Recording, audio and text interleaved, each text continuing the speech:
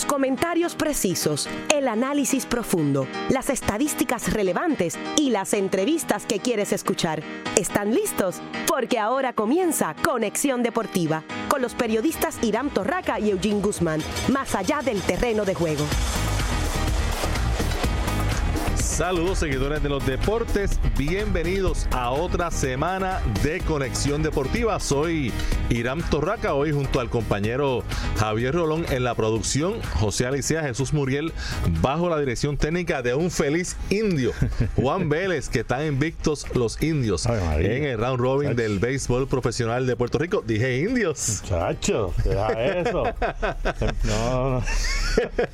Más adelante suave. En el programa vamos a conversar con la ex acomodadora Glorimar Ortega, quien también es analista y también instructora de voleibol, sobre la actuación de Puerto Rico este pasado fin de semana en el repechaje, donde clasificó a los Juegos Panamericanos de Lima, que se jugarán en este verano, y también Puerto Rico en la Serie del Caribe ante Dominicana, pues no pudo ganar, pero el que era de verdad, el que importaba oficialmente, era el repechaje, y Puerto Rico logró su cometido. Vamos a hablar también con Cándido Maldonado para recordar a ese gran hombre de béisbol, Carlos Pieve, quien falleció en este fin de semana, y también tendremos información de la NBA y otras notas deportivas, pero vamos a comenzar con el baloncesto superior nacional, y aquí tengo a mi izquierda al compañero Javier Rolón y también el próximo dirigente de los Indios de Mayagüez.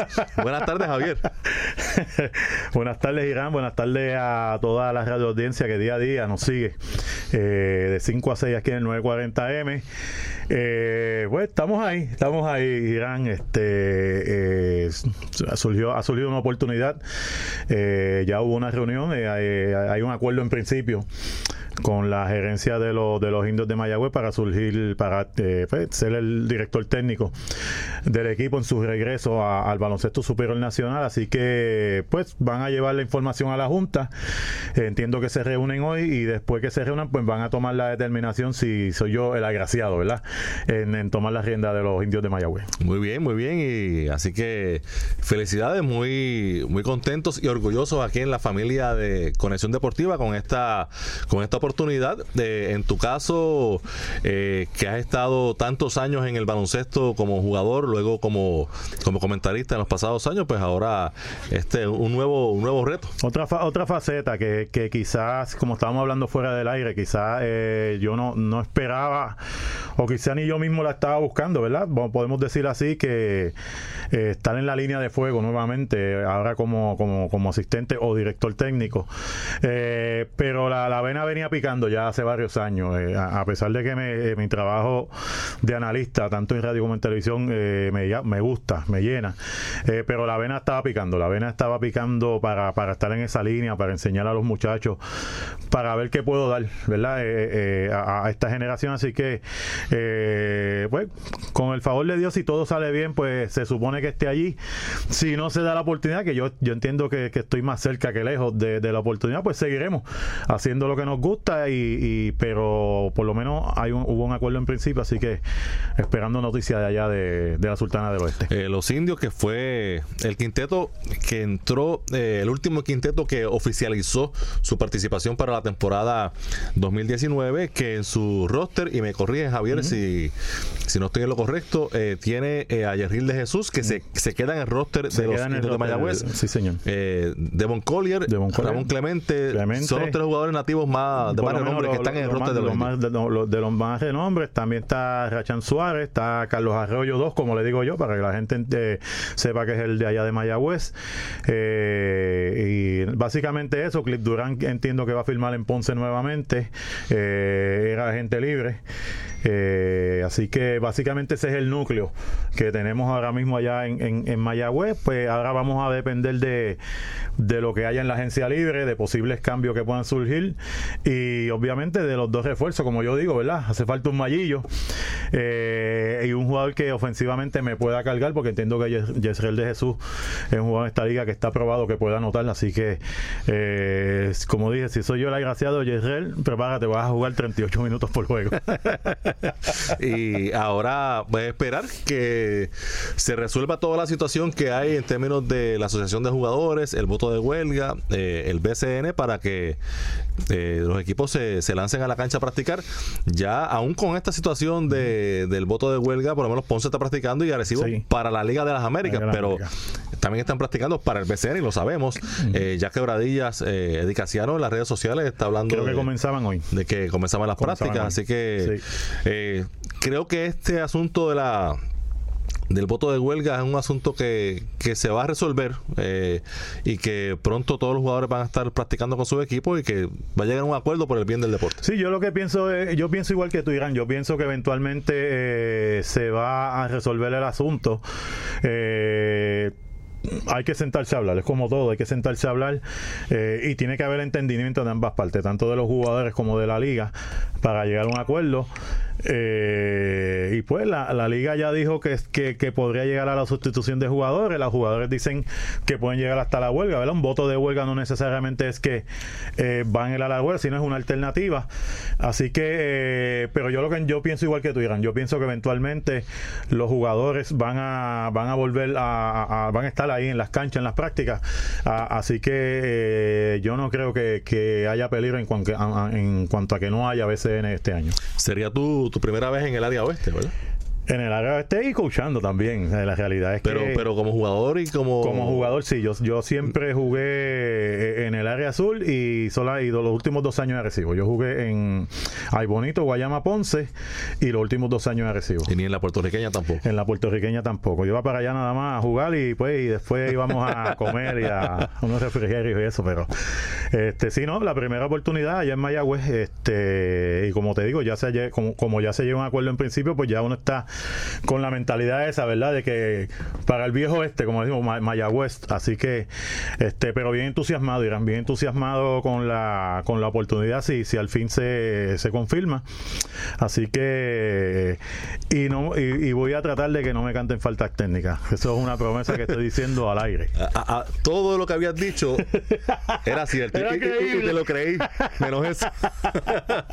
Aquí vamos a hacer una apuesta amistosa. A ver cuánto tarda. Ay, pero no cuántos juegos. Pues, ¿cuántos minutos? Vamos a hacer esto. Vamos a hacer un pote. Entonces, cuando se acabe la temporada, que yo regrese al programa, si me cantan menos de 3 faltas técnicas en la temporada, yo me llevo lo del pote. Menos de 3, está difícil. Bien difícil. Bueno, así que de nuevo, felicidades y éxito. Gracias. Ya tú sabes que ya yo di mi pronóstico. Leones e Indios a la final. Leones e Indios a la final del BCN en el 2019. Bueno, ahora siguiendo con el baloncesto, pero en la NBA, Javier, el compadre Eugene Guzmán, que de un momento a otro debe estar entrando aquí hoy a Conexión Deportiva. El compadre Eugene Guzmán no es el administrador de los Timberwolves de Minnesota. Yo creo que hizo una llamada o algo, o había hecho ya varias llamadas y le dijeron: gane o pierda, como quiera, está fuera. Te vas.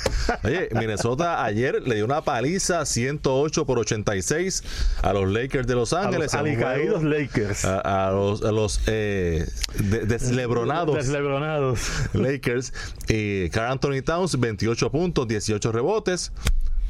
Victoria, todo feliz y contento. Y cuando Tom Thibodeau llegó al camerino, le dijeron: señor, hasta aquí usted llegó como dirigente y como presidente de los Minnesota Timberwolves, que juegan para 19 y 21 y están en la posición número 11 en la conferencia del oeste. Lo que pasa es, lo que entiendo que pasó, ¿verdad? Por la experiencia mía en el baloncesto, es que era una decisión ya estaba tomada y no importaba si pasara. Lo que pasa es que quizás la gerencia lo está pensando: hoy los Lakers nos van a ganar, nos van a dar una rumba y lo vamos a despedir como quiera. Entonces ese tipo de movimiento no es como que ellos dieron la rumba. No, por eso. Y entonces ese tipo de movimiento, Irán, no es como que en el intermedio voy a votar a este tipo. No, o sea, eso es NBA. Esos son movimientos que tienen que hacer por cuestiones de contrato, de todo ese tipo de cosas. Así que no digo lástima, porque así es el juego, pero la realidad es que Minnesota no estaba jugando bien. O sea, no estaba jugando bien. En este juego dieron una rumba, pero ante un equipo que no está defendiendo bien, ofensivamente no se encuentra. Lo mejorcito que he visto en los últimos juegos que he visto de ellos es que Wiggins está resurgiendo ofensivamente. La constante es Karl Anthony Towns, pero la realidad es que es un equipo que no está jugando bien. Y en el caso de Thibodeau, es un dirigente, él fue asistente de Doc Rivers en el campeonato de los Celtics, luego estuvo con los Bulls, un dirigente que con muy buena reputación cuando llegó a Minnesota, y el proyecto de Minnesota prometía muchísimo, con los picks, con los cambios, la combinación de Wiggins con Karl Anthony Towns, y luego cuando hicieron el cambio el año pasado por Jimmy Butler, yo dije, ahora sí, esta es la pieza, y Minnesota va a ser un equipo de verdad contendor en el oeste, obviamente no para ganar porque ahí están los Warriors, pero yo dije quizá puede ser la segunda fuerza en el oeste, y ese equipo con Jimmy Butler no se encontró, y sabemos que Butler fue cambiado a los Sixers, y el proyecto de Thibodeau con los Timberwolves pues no funcionó. Y un momento dado estuvieron tercero o cuarto lugar el año pasado. Comenzaron bien. Estaban jugando bien, estuvieron sólidos en esa tercera, cuarta posición. Pero a la que comenzaron a perder, y en una conferencia tan fuerte como la del oeste, estamos hablando de cuestión de una semana y media, ya estaban octavo, noveno fuera de los playoffs. Así que no funcionó, y este es el negocio. Lamentablemente, pues en este tipo de situación, el que no podemos votar a 12 jugadores, ¿verdad? Se van los directivos. En este caso Thibodeau tenía dos sombreros, así que están resolviendo dos plazas. Ya se está hablando de un posible sustituto, no recuerdo el nombre, pero sería el actual dirigente, el dirigente más joven en la NBA, 32 años entiendo que tiene, así que vamos a ver qué sucede con los Timberwolves, pero necesita un cambio. La realidad es que la cultura, el ambiente, se necesita un cambio, porque ellos tienen talento, no es un equipo malo, pero no están jugando bien. Y la realidad es que cuando tiene un jugador como Karl Anthony Towns, puede parecerse a la situación que está viviendo Anthony Davis en New Orleans. O sea, un caballo, un jugador estrella, un jugador que te carga, pero no se traduce en victoria. Creo que ya tenemos en línea al compañero Eugene Guzmán. Eugene, ¿no fuiste tú que votó a Thibodeau? Yo no fui quien voteó a Thibodeau, pero Thibodeau tiene un serio problema, porque ya es la segunda oportunidad que tiene y no ha podido, ¿verdad?, al mando de un equipo como tal, y no ha podido hacerse justicia. Lo tuvo con Chicago, como dijo Javier anteriormente, ahora con Minnesota, y el nombre que se te escapa, Javier, es de Brian Sanders, la persona que ya está en la mira y el que se va a hacer cargo, ¿no?, del equipo durante, ¿verdad?, el resto de la campaña, a menos que decidan de alguna manera u otra contratar a un dirigente en propiedad, que en este momento no lo creo. Brian Sanders, hijo de el ex dirigente y directivo, ¿no?, de los Minnesota Timberwolves, Sanders, que murió hace 1 o 2 años, si no se me escapa la memoria. Sí, que fue dirigente de los Pistons también. Claro. Flip Saunders. Flip Saunders, gracias, Irán. Y esa es la persona que está en el caso de Thibodeau. Yo voy a ir más allá, y yo creo que hay personas que nunca son buenos primera voz, pero sí segunda voz, y cualquier equipo en la NBA, oigan lo que les estoy diciendo, hay que ver, ¿verdad?, también el contrato que tiene Thibodeau con el equipo de Minnesota, pero si tiene la posibilidad de que pueda firmar con otro equipo como técnico defensivo de ese equipo, hay que ponerle los ojos al equipo que decide hacer esa contratación, porque como bien dijo Irán, Thibodeau fue asistente en la dirección de Boston cuando estuvo a cargo Doc Rivers, era el encargado de la área defensiva, y se notaba, ¿no?, en el equipo de Boston, cuando de alguna manera u otra la defensa en muchas ocasiones salvó a un gran equipo que tenía mucha ofensiva, pero siempre la defensa, como se ha dicho por múltiples ocasiones, exceptuando a Golden State, es la que gana campeonato. Yo creo que va a ser un buen movimiento para cualquier equipo que lo coja. Como yo siempre digo, yo los quiero a todos. Si está disponible y quiere firmar con Boston, que lo haga. Oye, hablando de los Lakers que cogieron esa paliza en el último juego de Thibodeau con Minnesota, los Lakers han perdido 7 de los últimos 10. Esa lesión de LeBron James le ha hecho muchísimo daño. Van para 21-19, están octavos en el oeste, pero Utah está apenas a un juego. Ya Utah está tocando la puerta a un juego y Sacramento a juego y medio, así que lo que parecía una temporada feliz, maravillosa para los Lakers con LeBron James, pues ya no está siendo tan feliz porque esta lesión los ha puesto en una situación que quién sabe si se quedan fuera de la postemporada. LeBron va a regresar, pero ahora están ahí metidos 3-4 equipos para esa séptima, octava posición en el oeste y quién sabe si no puedan salir de ahí. Mira, la realidad es que ahora mismo vemos el standing. Yo personalmente dije que iban a estar peleando séptima posición en el oeste. Si te das cuenta, Utah, que está debajo de ellos, está mejorando. Había tenido un mal inicio de temporada. Utah debe estar por encima de los Lakers. O sea, es mejor equipo que los Lakers ahora mismo. Y todos los demás que tuvieron mejor récord el año pasado, entraron a la postemporada, quizás los Clippers entraron también, y son mejores equipos que los Lakers. Los Lakers tienen chance porque LeBron está ahí, y se ha visto, los jóvenes van a estar ahí y es bueno tenerlo, lo hablamos el otro día aquí mismo, pero este año para los Lakers cualificar necesitan a LeBron James, así que inclusive ese pronóstico que di de séptimo lugar ahora mismo peligra con la mejoría de esos equipos que estaban debajo de ellos en el standing. Mira, nosotros en el programa habíamos pronosticado el hecho de que la ausencia de LeBron en el cuadro de los Lakers para que estuviese día tras día en los juegos le iba a afectar de sobremanera, pero esto me llega a pensar a mí otra cosa, y es que esa carrera tipo Kentucky Derby que hay para lo que va a ser el jugador más valioso de la liga gana enteros ahora LeBron James, porque este equipo se ha prácticamente desmoronado sin LeBron James como la cabeza del proyecto. Y como dice Javier, hay muchos mejores equipos que ellos. Probablemente no contaban con que LeBron, que durante toda su temporada había sido respetado por lesiones, ¿no?, que le cogieran más de 3, 4, 5, 6 partidos. Es preocupante ahora para los Lakers que ante la necesidad que tienen, los demás equipos le van a pedir hasta los calzoncillos, como se dice vulgarmente en la calle. Ellos están tratando de ir detrás de Anthony Davis. No creo que Anthony Davis vaya a terminar con los Lakers, menos en la situación que están, menos en lo que le van a pedir por él. Pero si LeBron no regresa en los próximos 5, ¿verdad?, de alguna manera yo proyectando un número sensato de 5 a 6 partidos, es muy probable que vayan a tener que pensar en la próxima temporada, porque de llegar en la séptima u octava posición y tenerse que enfrentarse a los equipos que están ahora mismo en esas posiciones que pudieran fácilmente terminar Golden State y Houston, por lo bien que está jugando Houston ahora, pues sería una salida rápida en la serie postemporada, y eso no es lo que está pensando en este momento la organización de los Lakers. Y esta noche los Lakers regresan a la cancha y se enfrentan a los Mavericks de Dallas, de José Juan Barea y de Luka Doncic. Ese partido será en Dallas.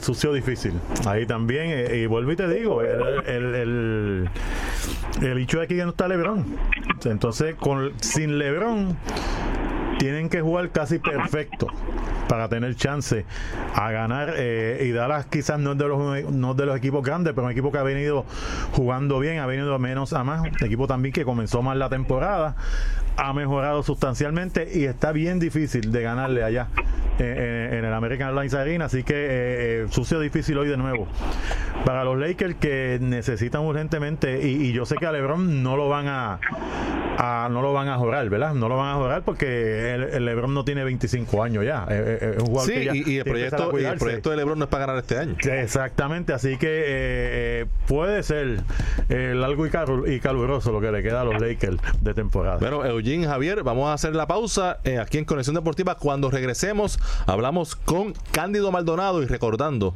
a el gran Carlos Pieve. Si te apasionan los deportes, Conexión Deportiva es para ti, más allá del terreno de juego. Bonjour, soy el festival de cine francés muy famoso cuya primera edición tuvo lugar en 1946. Desde mis orígenes me mantuve fiel a mi vocación fundadora, que es dar a conocer y respaldar obras para fomentar la evolución del cine, favorecer el desarrollo de la industria del cine en el mundo y celebrar séptimo arte a nivel internacional. Uno de los aspectos esenciales del certamen es mi famosa alfombra roja, tapis rouge. Por supuesto, es la parte más mediática del evento. Representa la oportunidad de recibir por primera vez y con los mismos honores a los artistas más importantes del cine mundial. Soy el Festival de Cannes. Más información al 787-722-3174 o a afpuertorico.org. Bienvenue à l'Alliance Française de Puerto Rico. Allison es perfecta. O sea, ella nunca te lo diría. Es muy perfecta. A ella le agrada a todo el mundo. Hasta le agrada a su desorganizada compañera de cuarto y su conejillo. Allison, espera. ¿Tú estás texteando y manejando? Allison, no. Eso es lo contrario de lo que estaba diciendo de ti. ¿Por qué, Allison? ¿Por qué? Texteando y manejando hace que gente buena se vea mal. Visita StopTextStopWrecks.org. Un mensaje de National Highway Traffic Safety Administration y el Ad Council. Hola. Estoy llamando por anuncio del carro. Dice que se negocia el precio y se financian los pagos. En español, algunos verbos terminados en AR, como negociar y financiar, se confunden con otros terminados en EAR, como pelear o faxear. Aunque se dice pelea y faxea, es preferible decir negocia y financia. Estoy llamando por el anuncio del carro. Dice que se negocia el precio y se financian los pagos. El español nuestro de cada día. Dilo bien, dilo mejor. Academia Puertorriqueña de la Lengua Española, Fundación Puertorriqueña de las Humanidades y esta emisora. Porque el deporte también es noticia. Esta es tu Conexión Deportiva, más allá del terreno de juego. Y recuerde que nos puede seguir a través de nuestras redes sociales, en Facebook Conexión Deportiva PR y en Twitter Conexión Deport PR. Y ya aquí hace acto de presencia en el estudio el compadre Eugene Guzmán. Tanto tiempo, compadre.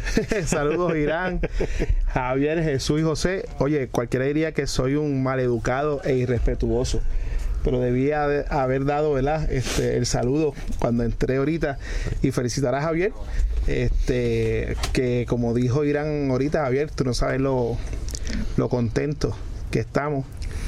Eres parte de este gran proyecto desde el primer día y muchas cosas buenas.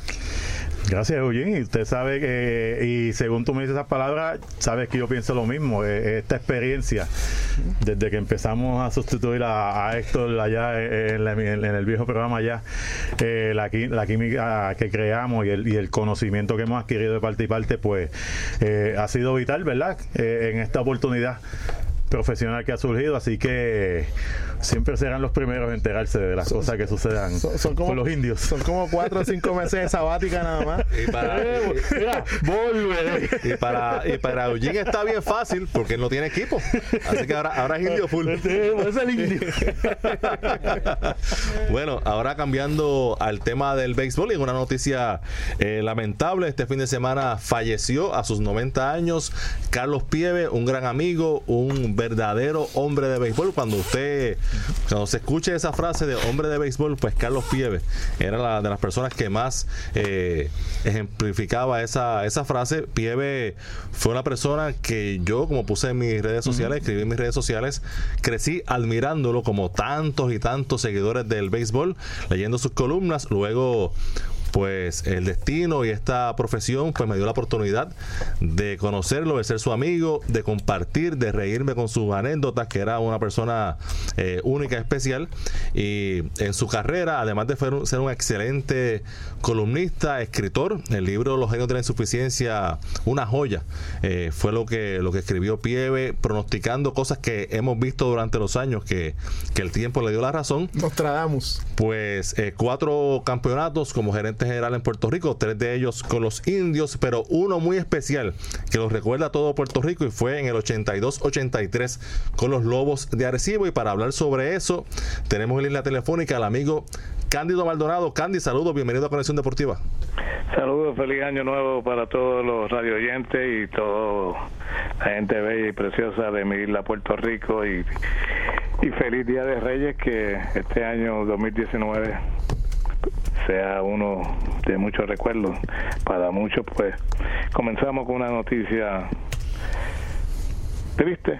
Tú mencionaste muchas de las cosas positivas y de las grandes cosas que hizo don Carlos Pieves, que para mí fue un padre para mí. Digo que Puerto Rico ha perdido uno de los grandes de este juego de béisbol puertorriqueño, que especialmente en la Liga Invernal de Puerto Rico, su trayectoria, y mejor aún, yo diría como persona era mucho mejor que el gerente general que demostró ser y la persona que era en el deporte.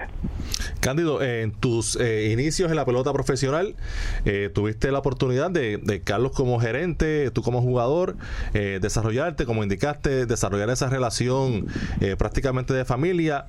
Háblame de esa relación entre ustedes y de ese año, de ese campeonato de 1983, que fue el primer campeonato de los Lobos de Arecibo y que luego también ganan la Serie del Caribe en Venezuela.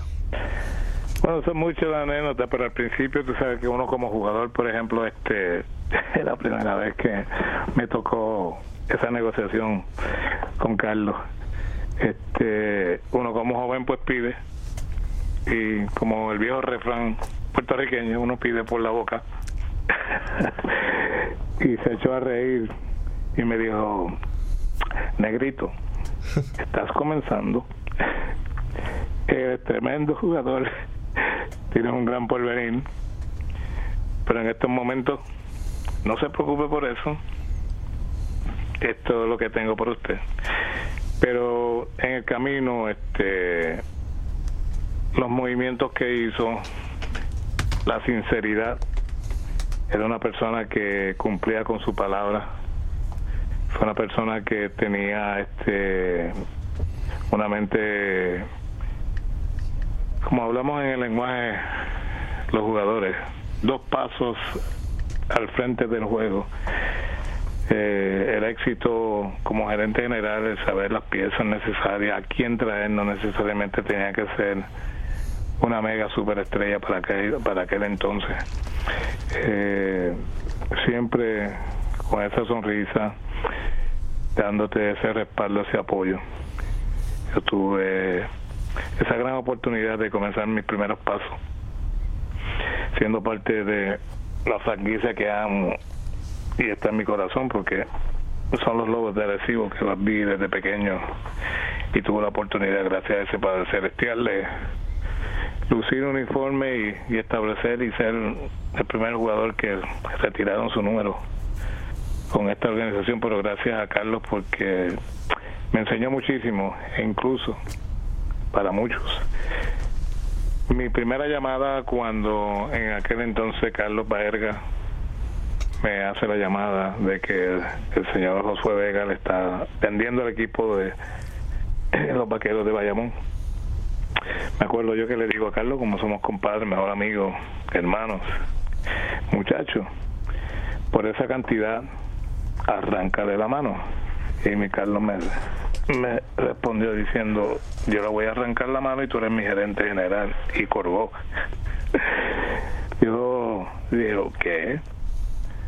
Cuando sale, que estábamos de crucero con mi esposa, sale en la prensa, mi hija me llama: papá, que tú vas a ser gerente general.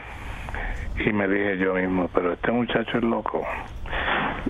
Yo llamé a Carlos Pieves para pedirle pues que me orientara, y me dijo: mira, negrito, para ser gerente general no tienes que ser un científico de la NASA. Usted ha jugado este juego, usted tiene la capacidad, y para adelante. Ese era Carlos Pieves.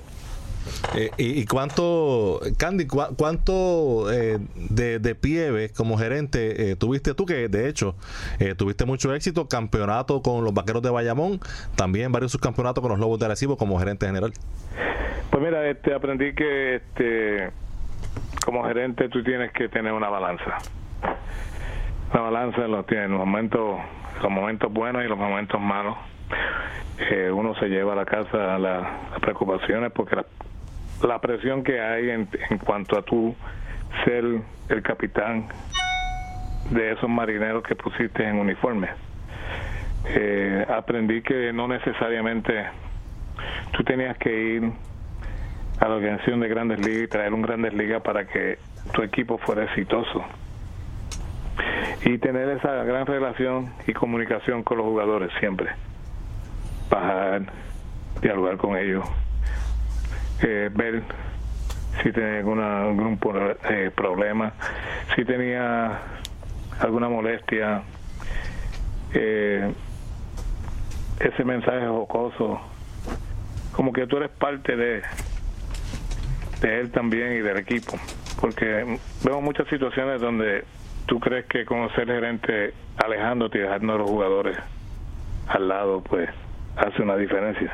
Yo creo que el saber que uno como jugador que tiene ese respaldo en cualquier momento y en cualquier necesidad, y la persona a quien uno puede recluir es esa persona, como lo hizo Carlos.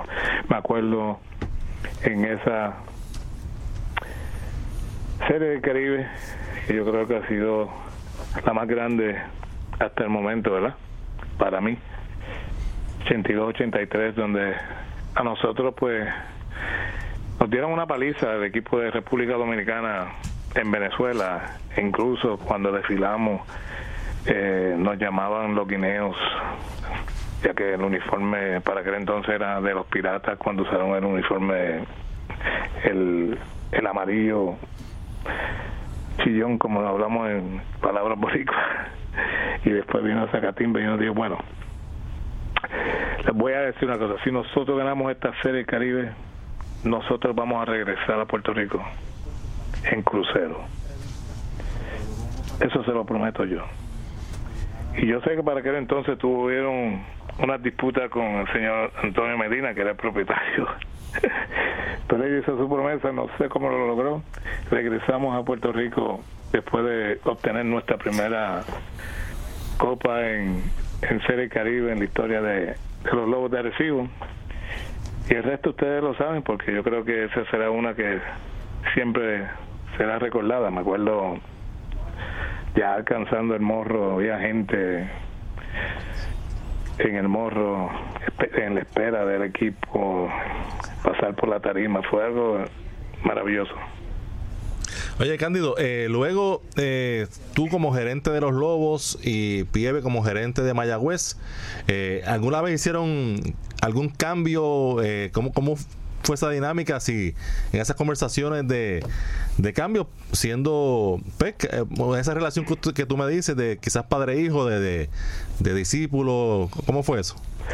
Mira, sí, tuvimos un cambio de dos jóvenes. Quiquito, tercera base, Jiménez, y ese cambio produjo, ya que en este momento no me viene a la mente el nombre del muchacho, que era de Arecibo, donde otro gran propietario, que el Señor lo tenga en la gloria, el señor Sarianton Matei Padre, quería que trayéramos ese joven, y yo no quería hacer ese cambio, ya que la necesidad, y veía el potencial de Quiquito Jiménez, y llamé a Carlos y le expliqué la situación como padre y amigo, y él entendió, y le dije, te estoy entregando un jugador que te va a ayudar muchísimo. A mí me duele tener que dejarlo ir, y como padre que es usted y entre nosotros, que se mantenga esto, lo hago porque don Sadí quiere este cambio. fue el único que hicimos entre ambos, y siempre él me felicitaba por el gran trabajo que estaba haciendo, y yo le respondía, bueno, yo trato de seguir al mejor. Por eso he tenido el éxito. Bueno, la verdad que son muchas las anécdotas que se pueden hacer de Carlos Pieve, que descanse en paz. Cándido, aprovechando que estás con nosotros en Conexión Deportiva, ¿qué está haciendo Cándido Maldonado en este momento relacionado al béisbol? Pues mira, gracias a Dios, este es el primer año que no tuve ningún envolvimiento en cuanto a estar con una organización o en las transmisiones como lo tuve con ESPN Deporte por 16 años el año pasado, gracias a la oportunidad que me dio nuestro primer dirigente puertorriqueño en ganar una serie mundial en su primer año, Alex Cora y Edwin Rodríguez, quien fue el primer dirigente puertorriqueño en las Grandes Ligas, como asistente de gerente general, y tuve la oportunidad luego de hablar con la gerencia del equipo de los Charros de Guadalajara, que fue la primera sede cuando estuvimos en el Clásico, y ahí el año pasado tuve la oportunidad de ser el portavoz y analista en las transmisiones y representando al equipo por el entusiasmo que había por la Serie del Caribe y promover a nivel fuera de Jalisco. Este año, debido a unos recortes, pues no regresé con ellos, y estoy actualmente con mi esposa, que somos propietarios de supermercado Fancop 4 Calles aquí en el pueblo de Arecibo, en el barrio Dominguito, y disfrutando a mis nietos. Eso está muy bien. Así que por primera vez un break de béisbol. Sí, de muchos años, y el tiempo ha pasado de una manera que uno dice, wow, parece que fue ayer. Fueron 15 en Grandes Ligas, en total fueron 19 años en el béisbol, comenzando en Arecibo, Liga Menor, y 16 con ESPN, un año en el Clásico y como analista, o sea que, pero de doy gracias a ese Padre Celestial por darme la habilidad, porque también en el camino hubieron personas como quien que estamos hablando en estos momentos, Carlos Pieve, que me ayudaron a seguir hacia adelante, y su motivación fue clave. Yo digo que siempre recordaremos a Carlos Pieve por la faceta, y tú mencionaste las columnas, ese famoso libro de los genios de la suficiencia. Ahora hablaremos que van a haber dos que se van a unir. ¿Qué discusión va a haber ahí arriba? Un Beni Agosto directivo con Carlos Pieve. Que el Señor me los bendiga a todos. Así será. Bueno, Candy, muchas gracias aquí por estar en Conexión Deportiva, y seguiremos en comunicación. Gracias a ti, gracias Puerto Rico, y sigan respaldando a nuestro béisbol. La verdad que tenemos que sentirnos orgullosos, porque ha nacido una cepa de jugadores que, jóvenes, si me están escuchando, sigan esos pasos, los Lindor, los Correa, los Avivades, los Rosarios, los Berríos. Todavía está el líder, el capitán Yadier Molina. Ejemplos a seguir, ejemplos de superación, y que si uno verdaderamente quiere llegar trabajando duro, se logra. Así mismo. Muchas gracias, Candy. Cuídense en todo. Bien. Cándido Maldonado, que al igual que crecimos leyendo las columnas de Carlos Pieve, crecimos viendo a Candy repartir palos en Grandes Ligas y en la Liga de Puerto Rico. Mira, siempre anécdota que los que nos gusta el béisbol desde pequeño, ¿verdad? De chamaquito, como decimos. Lo primero que dije, ¿verdad? Cuando me dijiste que teníamos entrevista con Candy, de que mucho palo daba Candy. Los uniformes amarillos, eso, la primera vez que Arecibo ganó el campeonato en el 83. En el Paquito Montaner. Y era como que tú pensabas, Arecibo va a tener buena temporada, pero al final se va a caer. Logró ganar, perdió una rúbrica una rumba, como estaba mencionando Candy, y lograron sobreponerse y ganar los otros 5 juegos de esa Serie del Caribe para ganar el campeonato. Así que béisbol del bueno, buenas memorias. Y vuelvo y repito, los que vivimos el béisbol desde chamaquito, desde que nos gustaba, que nos apasionaba, que nos colábamos en el Gran Bison para poder ver los juegos de Caguas y Santurce, Senadores y Cangrejeros, tenemos que también acordarnos de Carlos Pieves. Carlos Pieves era un personaje del béisbol, conocedor del béisbol, genio de la insuficiencia. Ya se puede decir que es un bestseller, del deporte puertorriqueño, así que en paz descanse. Y Candy, pues gracias por traernos todas esas anécdotas que en su caso para él fueron vivencias, porque él estuvo ahí. Un hombre de béisbol que lo recordaremos por siempre, pero yo me uno al post que escribió Irán. Yo no me perdía todos los martes. Cuando salía esa columna no había internet. El vistazo al Big Show. Sí, señor. Y de verdad que lo que tiraba era jamón del Cairo, como decían. Uno se ponía bien al día de todo lo que estaba pasando. Desde luego, Carlos tenía muchos contactos.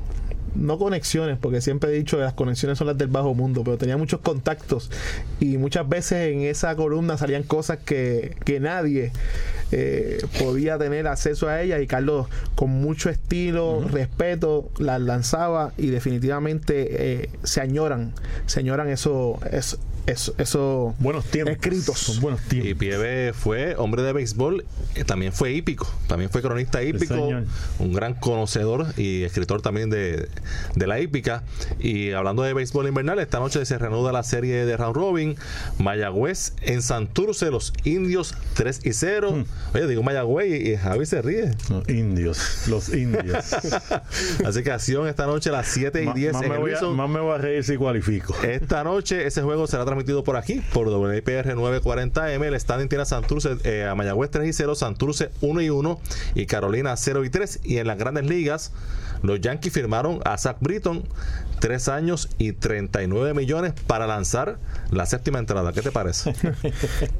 Tienen dinero de sobra. Ay, Dios mío. Buen trabajito ese, ¿eh? 13 millones anuales para tirar la 7ª. ¿Qué tú crees? Ay, Dios mío. Déjalo ahí. Y hoy los Medias Blancas de Chicago pactaron con Kelvin Herrera, el relevista dominicano, 2 temporadas, 18 millones. Eso sí que es una muy buena firma. Que Herrera lo ha demostrado prácticamente por el último lustro. Yo vi el alerta que decía Sox y Red Sox, White. No, el último lustro ha sido un dominante de derecha a izquierda. Desde los 45 pasos. Así que ese es lo más reciente en las Grandes Ligas, que también hay un rumor de conversaciones entre San Francisco y los Cerveceros de Milwaukee por Madison Bumgarner, así que pendientes a esa posibilidad de ese cambio de Madison Bumgarner. Pausamos, cuando regresemos hablamos de voleibol aquí en Conexión Deportiva. Si te apasionan los deportes, Conexión Deportiva es para ti, más allá del terreno de juego.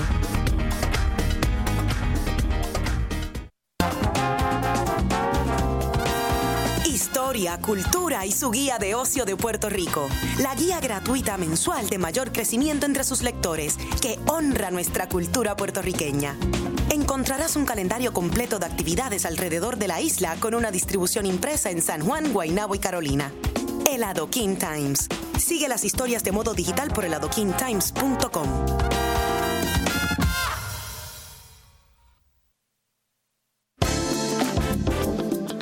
La noche de tus lunes se llenan de energía.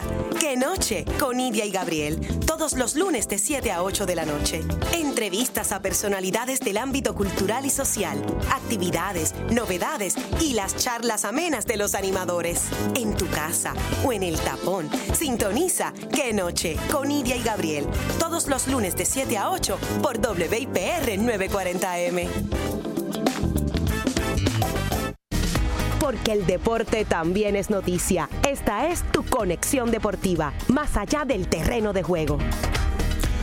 Y regresamos a la parte final de Conexión Deportiva a través de WIPR 940 AM. Siempre recordándoles a nuestros oyentes que nos pueden seguir a través de las redes sociales, en Facebook Conexión Deportiva PR y en Twitter Conexión Deport PR. Y este fin de semana hubo acción en el Coliseo Roberto Clemente, donde se estaba buscando el pase a Lima, Perú, los Juegos Panamericanos, en un repechaje que presentó un equipo bien sólido, que era Puerto Rico. Los demás, pues yo creo que no tenían la más mínima oportunidad, pero para que nos hable de eso y de lo que allí aconteció, se encuentra con nosotros una que sí tiene experiencia y ha estado en las lides tanto local como internacional, y nos referimos a nuestra amiga Glorimar Ortega. Saludos, Glory. Saludos, Ollín, a todos nuestros amigos Radio Escucha. Glory, cuéntanos, ¿qué te pareció lo que se suscitó este fin de semana en el Clemente? Pues mira, aparte de todo, ¿verdad? Que se clasificó cómodamente para los Panamericanos. Primero, que la fanaticada dijo presente, y gracias, ¿verdad?, a los fanáticos que siguen apoyando nuestro deporte. Y segundo, que hubo mucha juvenil, mucha jugadora nueva, se estuvieron rotando las jugadoras y cada una de ellas demostró el potencial que tenía.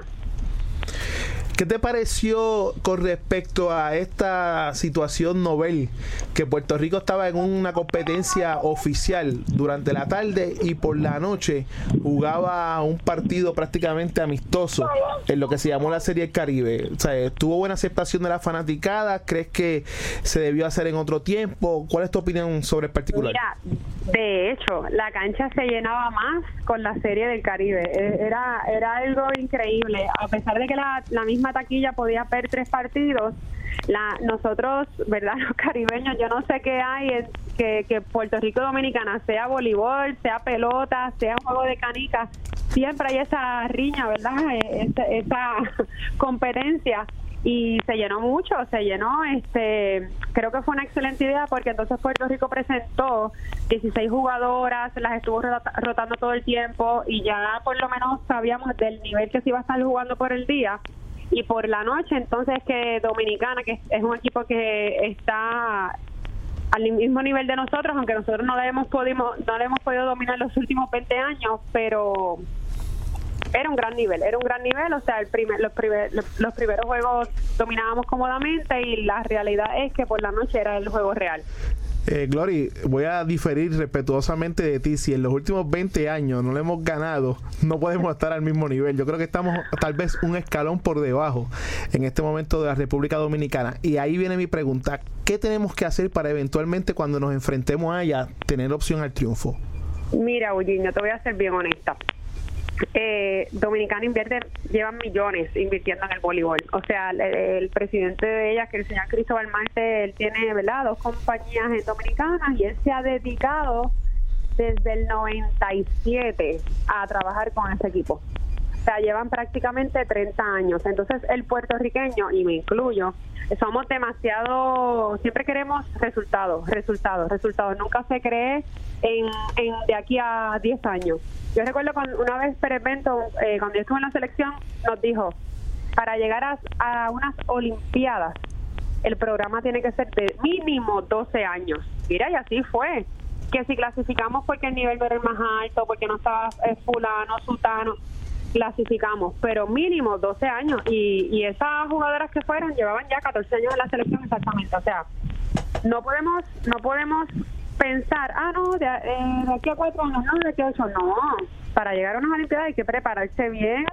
O sea, y es algo que no todo el mundo entiende, nuestra cultura no lo entiende, y pues morimos por ese lado, porque queremos ver resultados de momento, pero no creamos algo de aquí a 12 años, no. Y Dominicana tiene eso. Ahora mismo ellos tienen escuelas de niñas desde 7, 8 años, las están preparando para de aquí a 15 años. O sea, es algo increíble. Y, por ejemplo, la jugadora más fuerte de Dominicana, que es Betania de la Cruz, que ha comprobado a nivel mundial y ha venido aquí a Puerto Rico y fue la MVP como refuerzo, etcétera. Ahora mismo esa jugadora está en su pick, o sea, veterana, 30, 31 años más o menos, y la que viene a sustituirla mide 6'7" y tiene 21 años. ¿De qué estamos hablando?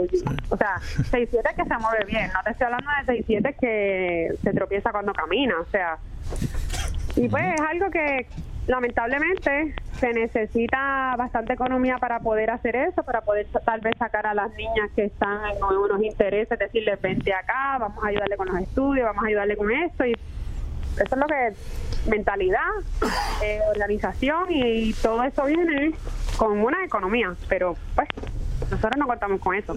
Glory, Javier Rolón por aquí, saludos. Hola.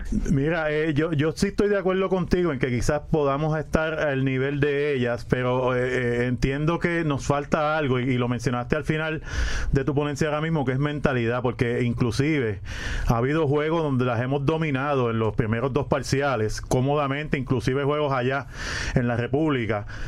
Pero esos últimos 3 parciales y ese quinto parcial para cerrarlos, para cerrar el juego, para ganarle, nos falta fortaleza mental. Yo entiendo, yo por lo menos, por lo que he visto de los juegos, es que es hasta ya una cuestión mental, que entonces entramos como con 4 o 5 puntos ya de desventaja porque es contra la República Dominicana. Y estoy totalmente de acuerdo contigo en lo que está indicando de la 6-7, del programa que ellos han desarrollado, que se tiene que establecer aquí no solo en el voleibol, en todos los deportes.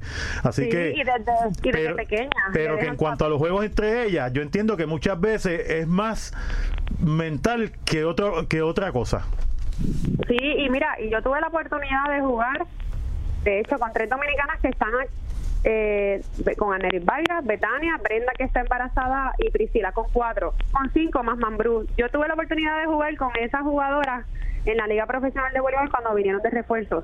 Y yo les cuento a ustedes que ni en una práctica ellas la tomaban a chiste. O sea, todo el tiempo era una seriedad, todo el tiempo era una competencia, todo el tiempo era ganar, todo el tiempo eran enfocadas en cómo mejorar. Y yo las miraba y decía, wow, si nosotros tuviésemos tal vez el 40% que ellas tienen de esa mentalidad, esas mujeres no nos ganan, es la realidad. Pero la forma de, no sé, de crianza, de educarlas, porque voleibol, en este caso, ¿verdad? Voleibol es una educación, y esa educación no se lleva desde pequeño. Aquí es todo es ganar, vamos a ganar. Exacto. Vamos a tal torneo, a ganar tal trofeo, tal medalla, no importa las consecuencias, vamos a ganar a costa de jugar malo el deporte. Y no es así, no todo el tiempo el que gana juega bien. Y pues, ¿cómo cambiar esa mentalidad? Es que está bien fuerte. En el repechaje, Pilar Victoria, más valiosa, Neira Ortiz, la mejor bloqueadora, Wilmary Rivera, mejor servicio, y Valeria León, mejor libero. También fueron premiadas Karina Ocasio como la mejor recibidora y Natalia Valentín, la mejor acomodadora. Pero Glorimar, sobre el caso de Victoria Ortiz, Wilmary Rivera y León, sobre esa sangre joven en la selección, ¿qué me dices?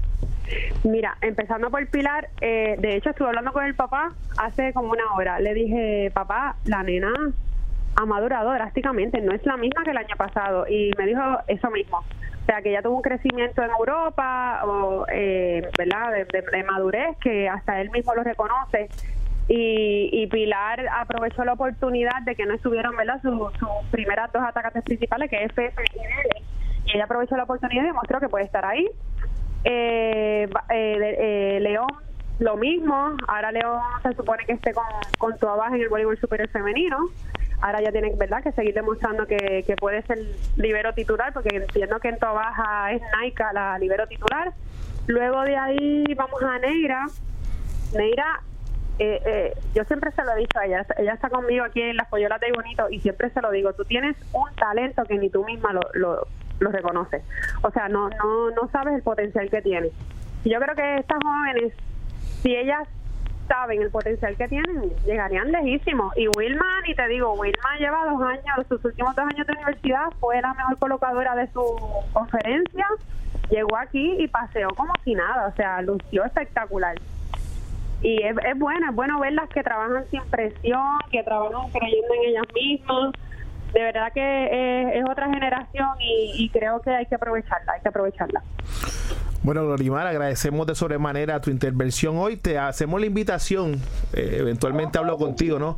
Para que nos visites aquí en directo, en el estudio, porque sé que también tienes unos planes personales de los cuales estás trabajando para que todos los radios escuchan, ¿no?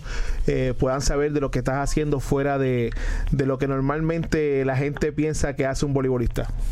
Gracias, Min. Ok, perfecto, acepta la invitación. Bueno, esa fue Glorimar Ortega, excelente acomodadora, por muchos años estuvo en la liga, ¿no? Haciendo cosas que uno ni imaginaba que se podían hacer, madre de 2 niños que son adorables, así que enhorabuena para el voleibol, que tenga una comentarista de esa talla. De esa talla. Conoce el juego. Claro, eso es lo más importante. Definitivamente.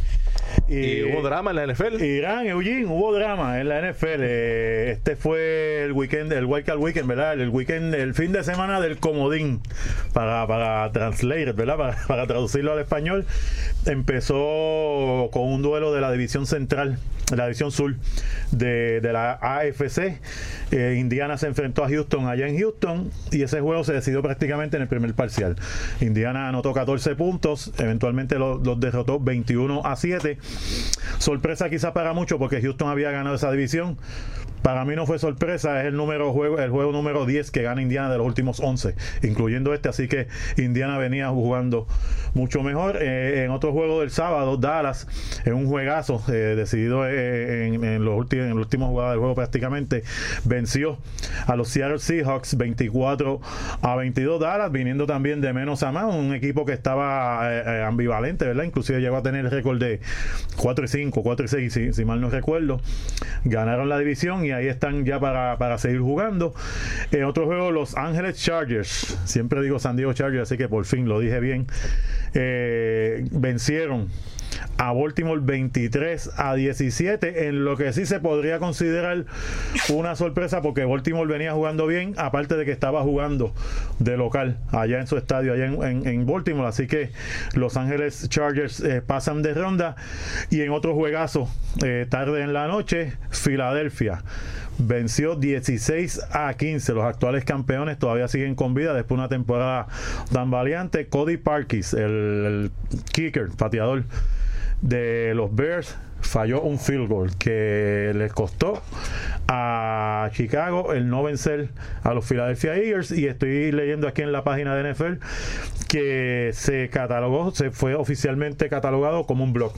La defensa tocó la bola y así evitó entonces que convirtiera el field goal Cody Parkis. Ese fue el resumen de lo que ocurrió en la NFL este fin de semana. El próximo fin de semana se jugarán las rondas divisionales, enfrentándose los Indiana Colts contra los Kansas City Chiefs. Ese juego irá el sábado a las 4:35 de la tarde, mientras por la noche en prime time los Dallas Cowboys visitan a Los Ángeles Rams, que están jugando y de qué manera. Señor. Mientras el próximo domingo los Patriots reciben la visita de los Chargers, y a segunda hora a las 4:40, 5:40 para nosotros, los Eagles, actuales campeones de la NFL, visitarán New Orleans para enfrentarse a unos Saints que han jugado una temporada de ensueño, prácticamente dándole a Drew Brees lo que podría ser el jugador más valioso de la temporada. Así que este fin de semana hay banquete para los que le gustan el deporte del fútbol norteamericano.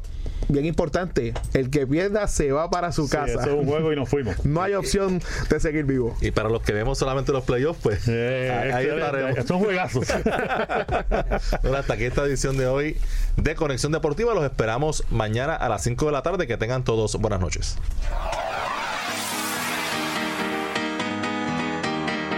Esto fue Conexión Deportiva, con los periodistas Irán Torraca y Eugene Guzmán. Conéctate de lunes a viernes a las 6 de la tarde. Conexión Deportiva, más allá del terreno de juego.